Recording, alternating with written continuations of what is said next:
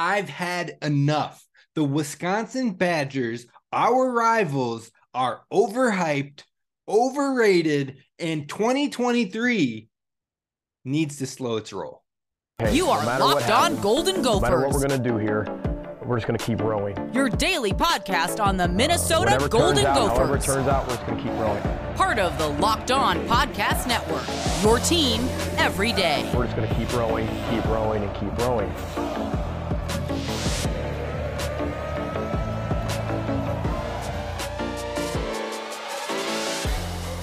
You're listening to Locked On Golden Gophers, part of the Locked On Podcast Network, your team every day.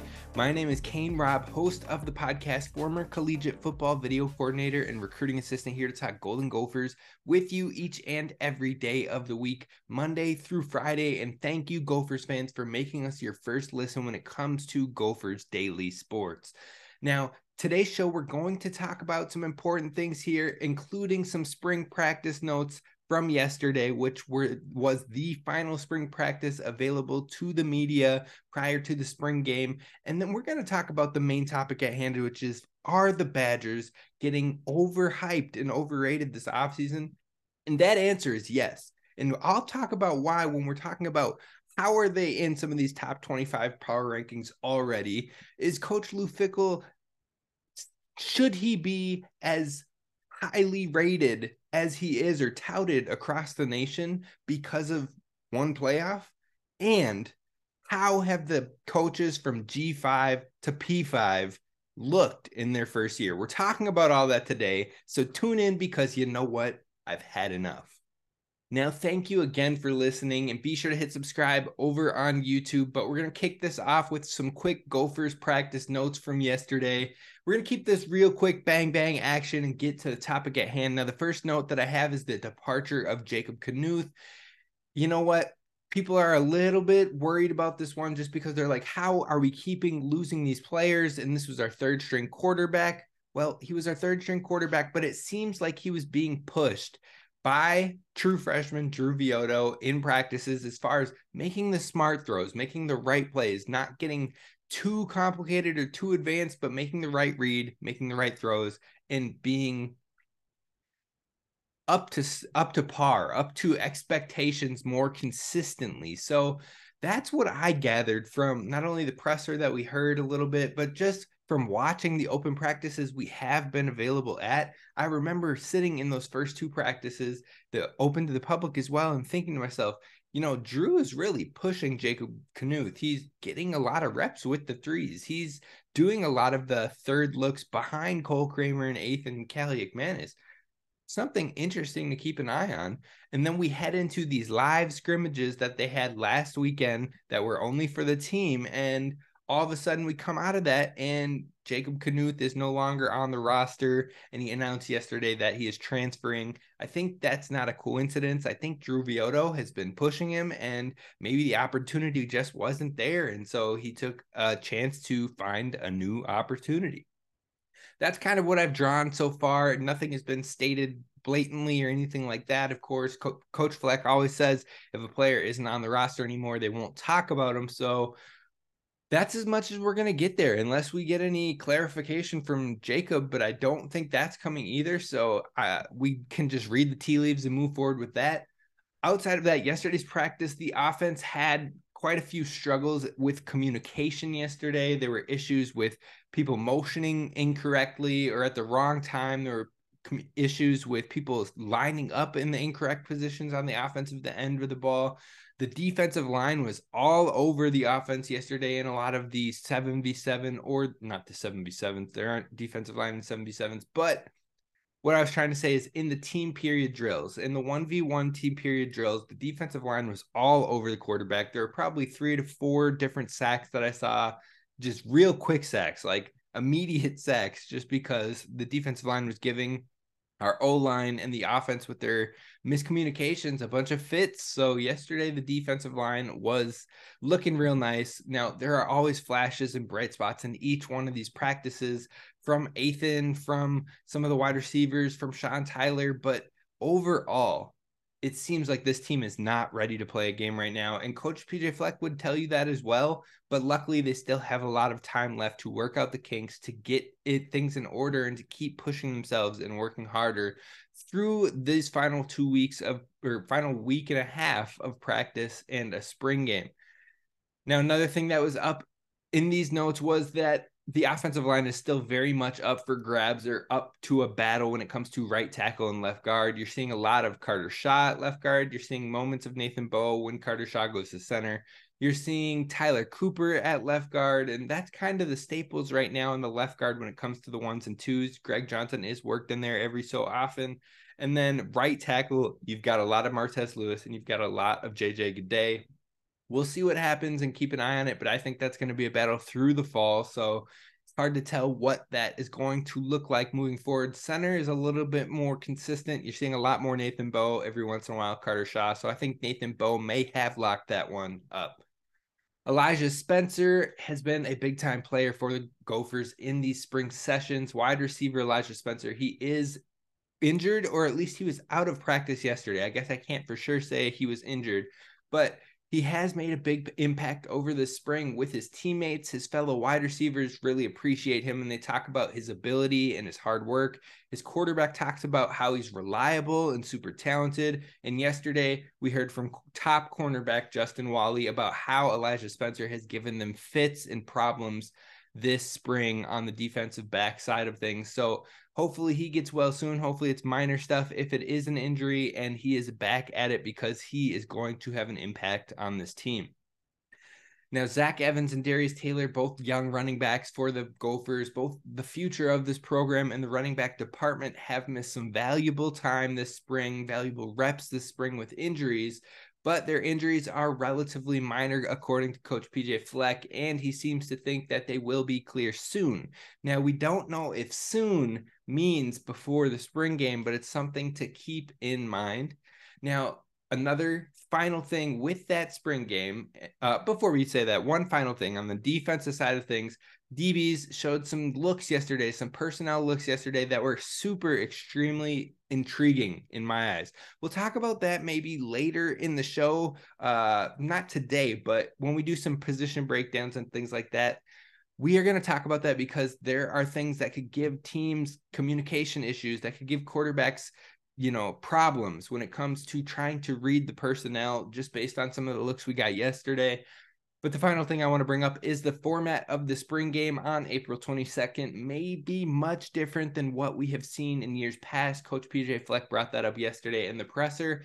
There could be some players that you would expect to play that don't. There could be maybe not a team element of gold versus maroon and two separate full teams. They're still working on some things, but it is likely going to look a lot different than normal. But there will be a game, and there will be some form of entertainment for the fans that show up on April 22nd. So definitely tap in for that one. But we're going to get to the topic at hand here, which is the Badgers and how they are vastly, and I mean vastly, overrated right now, heading into 2023. And we got to talk about it because it is just irking me. It's making me confused. And you know what? It's time to slow your roll. But first, let's talk about a word from our friends over at FanDuel. Today's show is brought to you by FanDuel. We've got grand slams, no-hitters, double plays. They're all back because the MLB is officially back, and there's no place better to get in on the MLB action than FanDuel, America's #1 sportsbook. And right now, new customers can get a no-sweat first bet of up to $1,000 back in bonus bets if you don't win in your first bet. So go out there. Go put some bets down on who is going to have the most home runs in a game. Go put some bets down on the Twins' final record over under, and so much more. You can check it out over at FanDuel.com/lockedon to get started with a no sweat first bet for new customers. Again, don't miss your chance over at FanDuel.com/lockedon. FanDuel, official partner of Major League Baseball.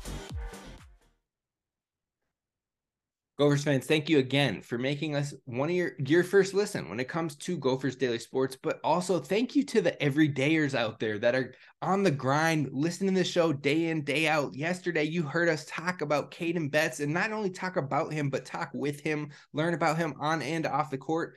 Today, we're talking a little bit about why Wisconsin is vastly overrated heading into 2023.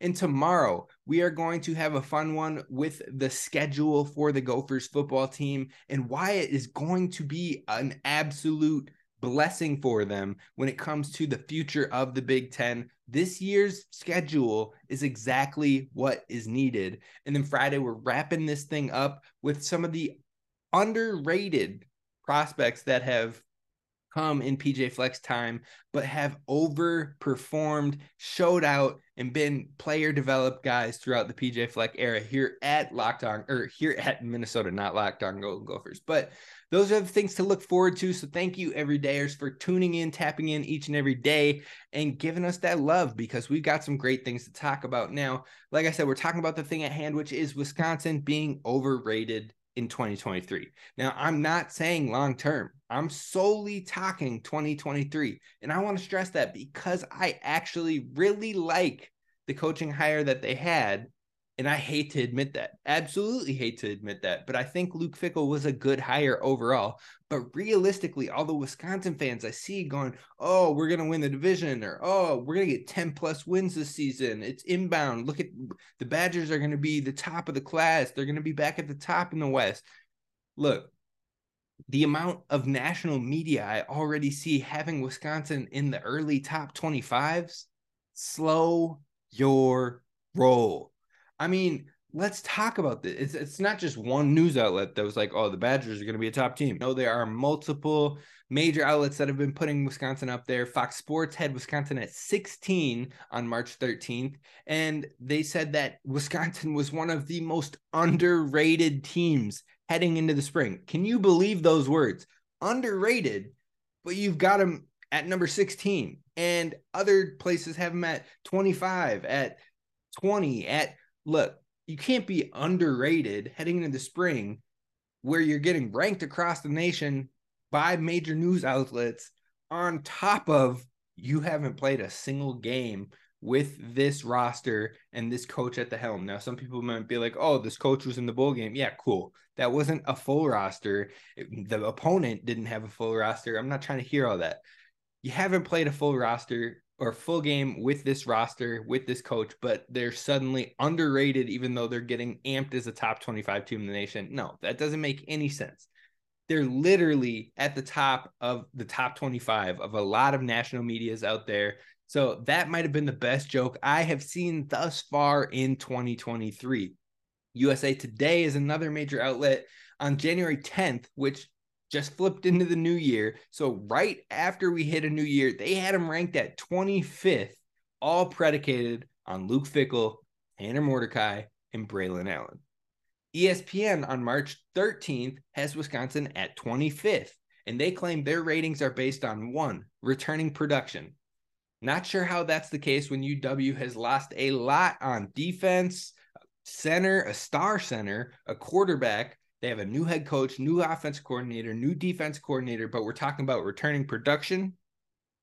Okay. Then they say the second factor they look at is recent recruiting success. Rivals and 24/7 have UW rated as the 58th team in recruiting for the class of 2023. And On3 has them as a 43rd in recruiting for 2023. You look at transfers. Okay, there's a little bit more there. 247 is just gassing them up with the third best transfer class in the nation. Not sure I'm there, but then On3 has them at 6th, and Rivals has them at 11th when it comes to transfers. So sure, give them a little bit of a recruiting production value, recruiting success value if you're really heavily weighing it on transfers, but make sure that transfer rating then is the same as what you're giving those recruits, the high school recruits coming in. You got to break it down. You got to be more transparent there, because if you're just saying recent recruiting success, I'm not sure it's really been there. Then you flip to the third and final point they look at, which is recent history on the field. Their last 3 full seasons have been 7-6, 9-4, and 9-4. So all of those elements, none of them scream top 25 team. You know that they aren't having the Gophers sniff this list, but they've been higher in recruiting almost each one of these years. They have had more success in the records in the wins-loss columns over the last 3 full seasons, and they have more returning production even with the transfers that they have lost over this past season. So I'm not saying just because of that they should be higher than them. That's not what I'm saying at all. But what I'm saying is if you're going to use those as the 3 backing points on why a team is ranked highly in your top 25, at least have that team fit those categories then, which it doesn't seem like they truly do. And then another outlet, College Football News, dropped their 133 rankings of all the schools in the FBS on April 2nd, and Wisconsin comes in at 19th, saying Luke Fickell is in and better passing is in, so this could come together fast. Okay, but why could it all come together fast? What proof do we have of that? Or are we just helmet scouting and touting a coach who had G5 success? Let's talk about the big bad Fickell and why I am not drinking that national media Kool-Aid when it comes to the Badgers' new coach. So we've talked about this team being hyped and touted in the national media polls already, and a large portion of that is due to new head coach Luke Fickell. I've seen about 3 or 4 different rankings of the Big Ten head coaches across the country, and seen Fickell as a top 3 or 4 coach in the entire conference and a top 10-ish coach in the country. Why? Solely because he made a playoff with a G5 school? What happened to us saying playing lower competition and all those arguments we see with Minnesota, and fans have heard about them for years about how the Gophers have a cakewalk non-conference. They haven't played anybody, blah, blah, blah. But now we're going to crown a coach from a G5 school as the next big thing and a top 4 coach already in the conference, even though he hasn't played a real conference schedule with the Badgers, from playing lower competition and doing well against it. Make it make sense. That's all I'm asking, because I remember those years when Cincinnati had some top years back to back. In one of them, they made the playoffs. I remember people saying how Cincinnati didn't deserve to make a playoff because their schedule was easy. So why are we vastly changing the narrative now and overpraising? Let's meet somewhere in the middle. Coach Fickell did a great job with Cincinnati, but he doesn't need to be the next big thing and a top 3 coach in the Big Ten Conference just based on having a good team in a G5. That's all I'm saying. That playoff team, just as a reminder, finished with a record of 13-0 prior to the playoffs, but they played 2 10-plus win teams, 2 8-9 teams, not 8-9 teams, 8-9 win teams, 3 7-win teams, and 5 2-4 win teams. 2-4 win teams, 5 of those made up their schedule that year. So they had 8 games where they played a team with 7 or less wins, and a vast majority of those were teams with 2-4 wins. Both of their New Year's Six Bowl opportunities at Cincinnati were lost. Luke Fickell is 3-3 overall in the bowl games. Now, again, I want to say to all of this, I am not saying he is not a good coach. I actually think he is a really good coach. But let's chill with this immediate thriving in 2023.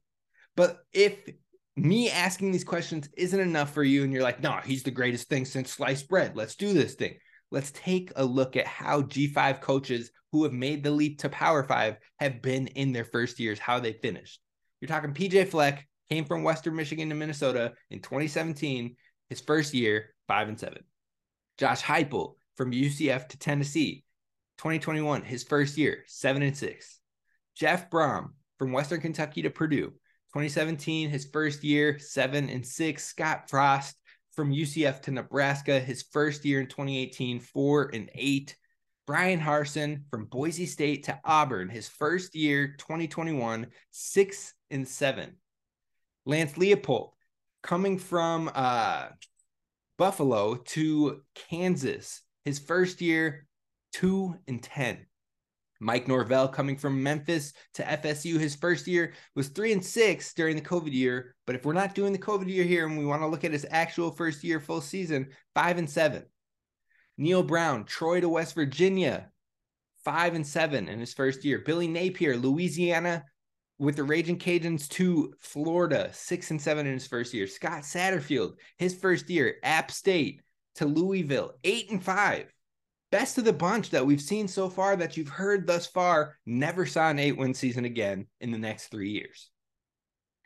You can even go and look at Chris Kleiman, coming from North Dakota State, an FCS program that has absolutely dominated during his time and even after his time continued to dominate.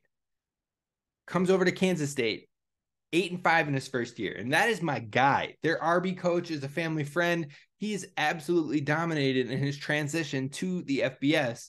But again, 8-5, and that has been one of the hottest coaches to make the leap, not only in that first year, but also to find success consistently. Now, with all of that history, I just mentioned you, I just gave you 10 G5 coaches and one FCS coach who are fairly good, two really good coaches who have found success in lower opportunities, and only two of the 11 options found their way to 8 wins. Not 10, not 9. 2 of them found their way to 8 wins, where majority of them were 6 or less throughout that whole thing. But why then are we jumping to, Wisconsin's going to be at the top of the top, the best of the best, a top 25 program? Why do I think that immediate success is going wild all over the place? One name, Sonny Dykes, 13-2, college football playoff and championship game with TCU.